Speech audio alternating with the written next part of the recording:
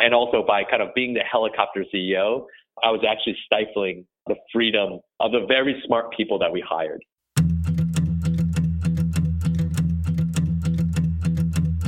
I'm your host, Dave Knox, and this is Predicting the Turn, a show that helps business leaders meet their industry's inevitable disruption head on. Welcome to another edition of Predicting the Turn. Today, I'm going to be joined by a really fun conversation as I sit down with one of the guys who's out there changing the world of retail. Joining me today is the CEO and founder of Boxed, Chieh Huang. Welcome to the show. Thank you very much, Dave. It's wonderful to be here. We've known each other for many years now, so I'm really going to enjoy the next few kind of minutes or so that we're chatting. For sure. Thank you for taking the time. So I want to dive in right starting with Boxed. So you started the company at the age of 31 in the garage after selling your first startup, which was in the mobile gaming space. How did your viewpoint change in your second time around as an entrepreneur? Oh, that's actually a great question. I feel like, as strange as it sounds, I learned probably more of what not to do the second time around than what to do. Meaning that in the ultimate blessing, I feel like we had a very successful result in our first startup, even though we didn't do a lot of things right. It was just the same four folks in someone's mom's attic figuring it out. And so a lot of ways we had a free education in that first startup on what not to do in our second one. And I think that's the reason we've been able to scale as fast and as large as we have been able to these past few years.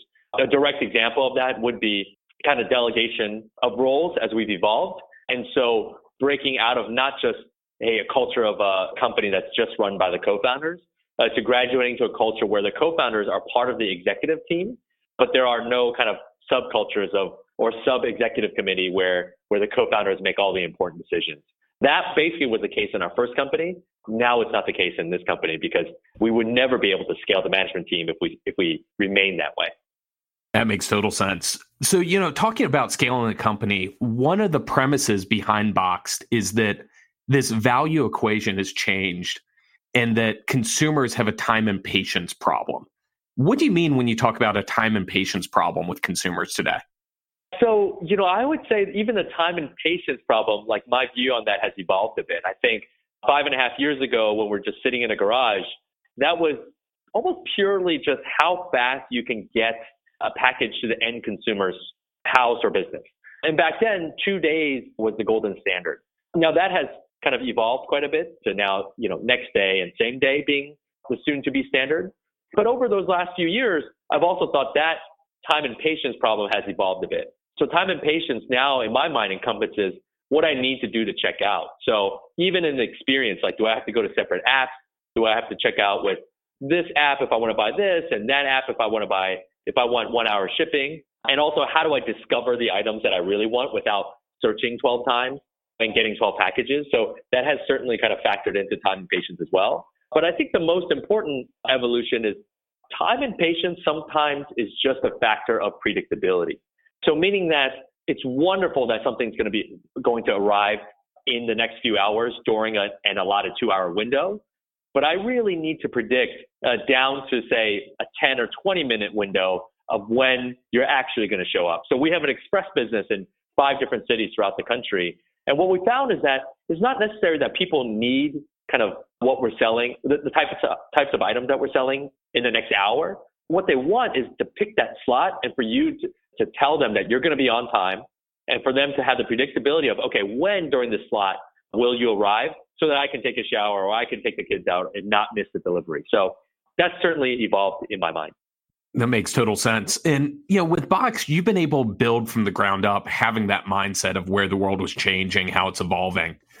But if you look at the retail world, particularly incumbents, they need to shift to respond to this value equation change. What do you think that Fortune 500 company and that traditional retailer, how can they evolve and change into this new world? I think, outside of all the different things they're already doing, I feel very lucky that we get a point of view from the outside in terms of kind of all these different CPG companies that we kind of deal with. And what I've found is that the folks that are evolving the fastest and evolving the most effectively are the ones that truly are empowered. And so you'll have these huge organizations that, on an earnings call, they say nothing except innovation. We have to move faster. We got to do this. The world is changing. And then their innovation guy and the innovation team or the e-commerce team is buried like 8 levels below the CEO. And they have a separate office that no one ever visits, and they don't run their own P&L. That is where the rubber hits the road. And if you kind of back them into that corner, they're never going to produce the results in a huge Fortune 500 company. The big ones that I've seen report actually directly into the CEO, report directly into the CFO. They have the P&L. They are an important part of the strategy going forward, not just on paper, but also in practice. And I think that would be the biggest learning that I could share. That makes total sense. So let's dive in a little bit more on that, folks that have that innovation role. So you and I met when Box was just getting started at an event I host in Cincinnati for brands and startups called Brand Fusion. Why do you think it's so important for Fortune 500 companies to have a strategy around startup engagement at the very earliest stages of startup world?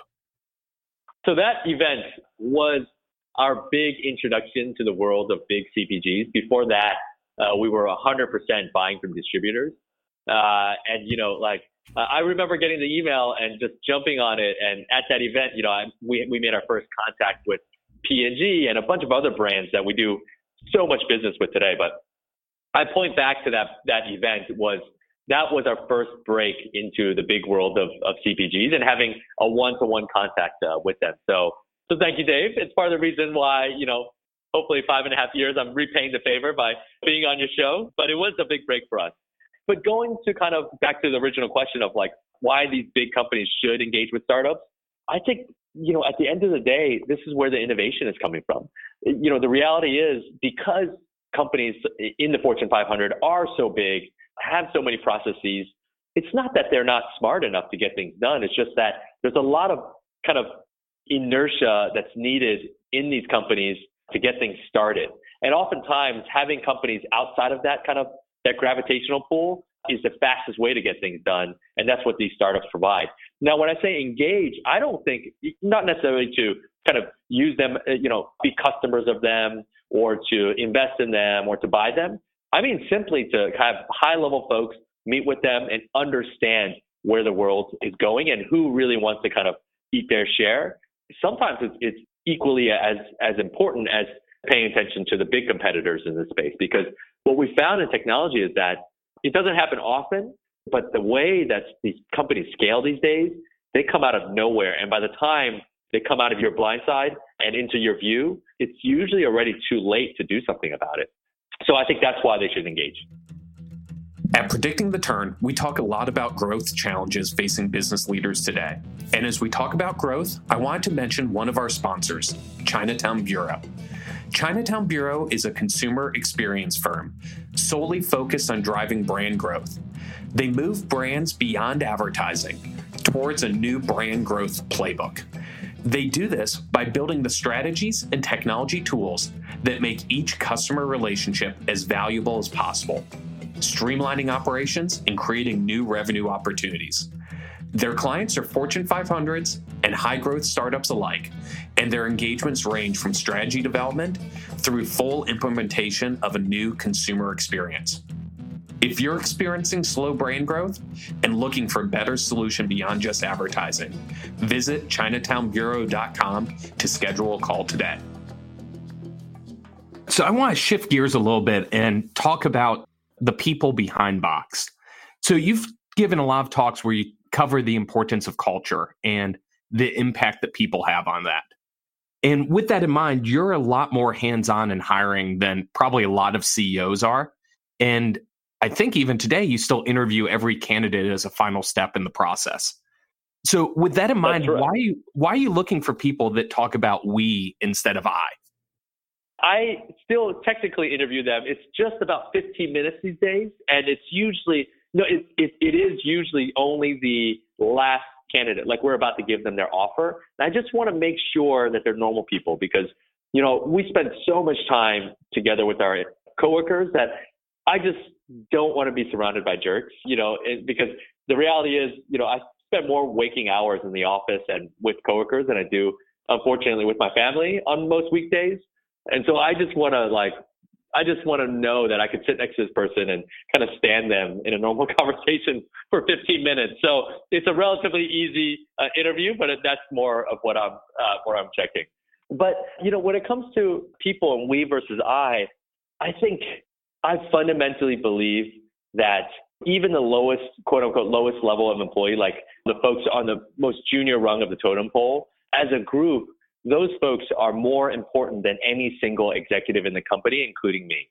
And the reason why I've come to that conclusion is I've done this very morbid exercise of just thinking in my mind, if I got hit by a bus tomorrow, the company, you know what?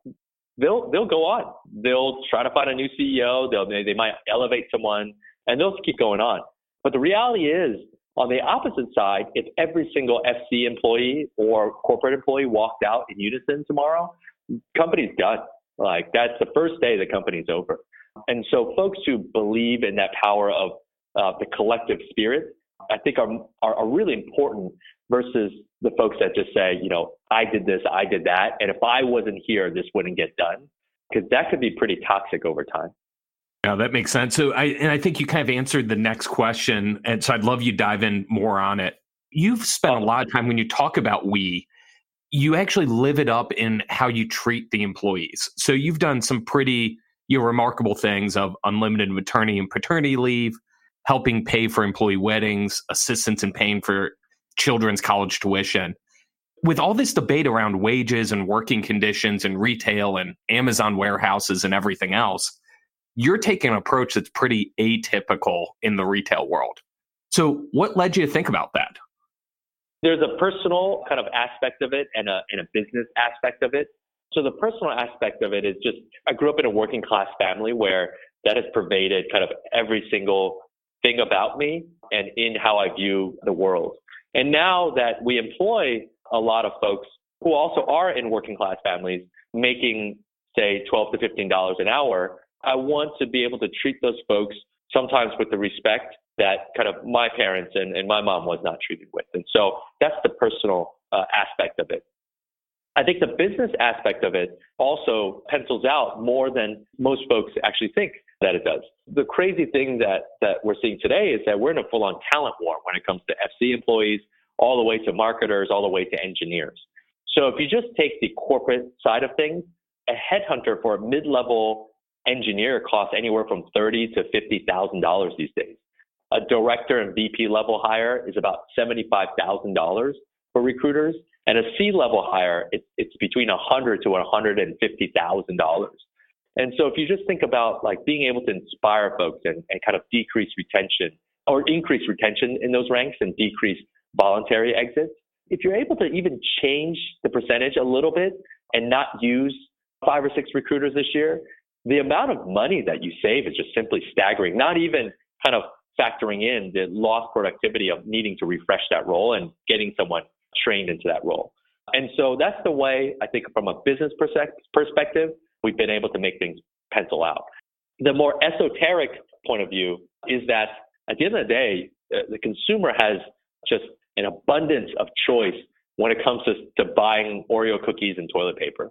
And if everyone is sharp on pricing, and if everyone is eventually going to get to 1 day or 2 day or same day shipping, the only thing left for you to for us to be able to direct kind of where you want to spend your money is the brand.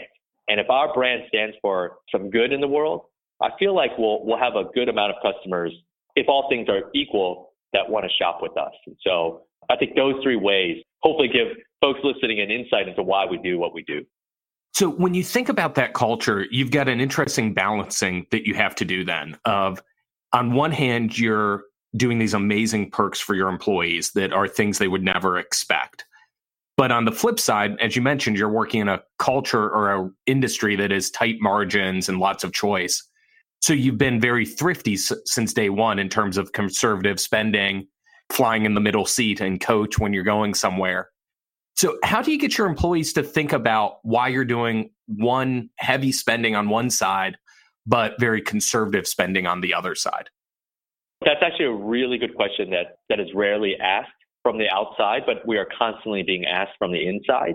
And my very simple answer is this: we want to spend money where it counts. And so when you come into our office, you won't see the ping pong table, you won't see a beer tap, you won't see sleep or nap pods. A lot of those kind of fringe benefits that a lot of other startups provide, you won't see that here at Box.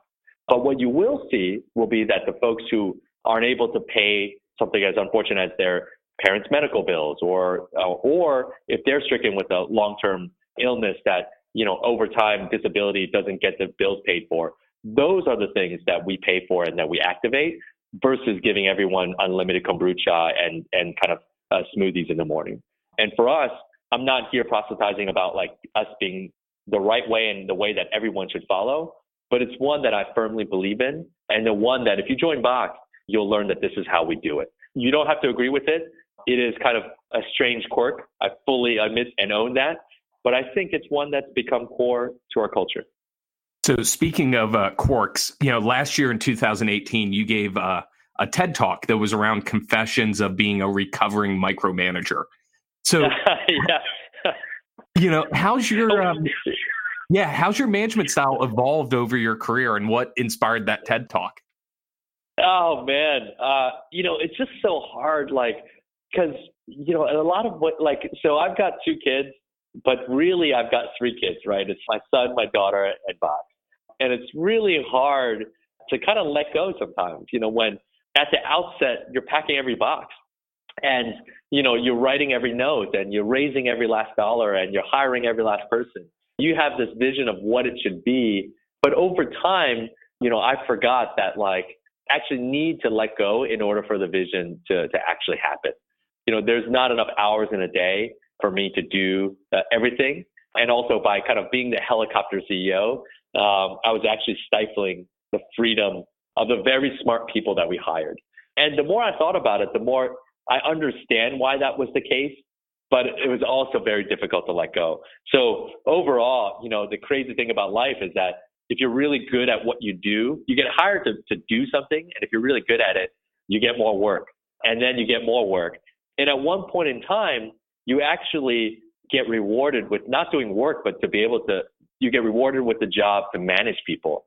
And managing people who do the work is a completely different skill set than actually doing the work. And I realized I wasn't making that transition fast or well enough. And so it was my confession to the whole world that I was not good at my job at that point in time. I love it. That's awesome. The final question I want to dive into is your career is really this perfect example of what I call continuous beta. You've had a journey that's gone from teaching English in rural Japan to attending law school to starting a mobile game studio and now founding your 3rd child, as you called it, in Boxed. Yep. So, how do you think this variety of experiences has contributed to your success that led you to where you are today? Oh, man. Contributing to my success, my immediate reaction is that it's humbled me, because every time you basically start over, right? Like when I went from being an attorney to gaming, I knew nothing. Well, I was an avid gamer, but I knew nothing about gaming production. And so you're suddenly back on the first day of school learning the one-on-one classes or taking the one-on-one classes. And then, over time, I felt like I became really knowledgeable about game production. And then to go into retail and CPG, man, Dave, you could admit it, I was clueless when I first met you sitting in Brand Fusion that year. But I kind of like those humbling experiences, in that you're back in the beginning, no one in the industry, and you're here to just figure it out. And it's kind of such a challenge to be that sponge, to have to learn everything from scratch. I don't know, it's not only a challenge, but a thrill for me. I've never heard of that term continuous beta, but I really like it. And so I guess I definitely subscribe to that theory. The other kind of sobering thing that stuck with me, and I apologize to everyone listening to this because you cannot unhear this. And so if you don't want to unhear this weird fact about life and where you are right now, I turn off the podcast right now, because I'm telling you, you will not be able to unhear this. I certainly was not after I heard this kind of saying. But someone recently, or someone actually not so recently anymore, kind of reinforced my belief in continuous beta throughout my career by saying that you are the youngest you'll ever be today. So if you think about it from that aspect, I don't think kind of jumping and trying to figure things out and having the excitement of kind of new kind of journeys will be something you'll regret when all is said and done. The only caveat is you still have to pay the bills and you still have to support the family. So if you could find a way to do both, then at least from my perspective, it's a pretty fun way to lead life. Oh, that's perfect. I actually think that's a great way to kind of conclude the conversation. And I don't think that's one anybody should forget. The moment is now to it's jump hard in. to, man. It's forever in my mind. Every time I look at the clock, I'm like, man, the minutes are ticking by. But I've certainly had fun, David. It was great to kind of catch up with you again. For sure. Well, thank you so much for taking the time. It's always a pleasure. Awesome. Thanks, man. Thanks so much for listening. If you like the show, hit that rating and make sure to subscribe so you don't miss a single episode. And for more resources, head over to predictingtheturn.com.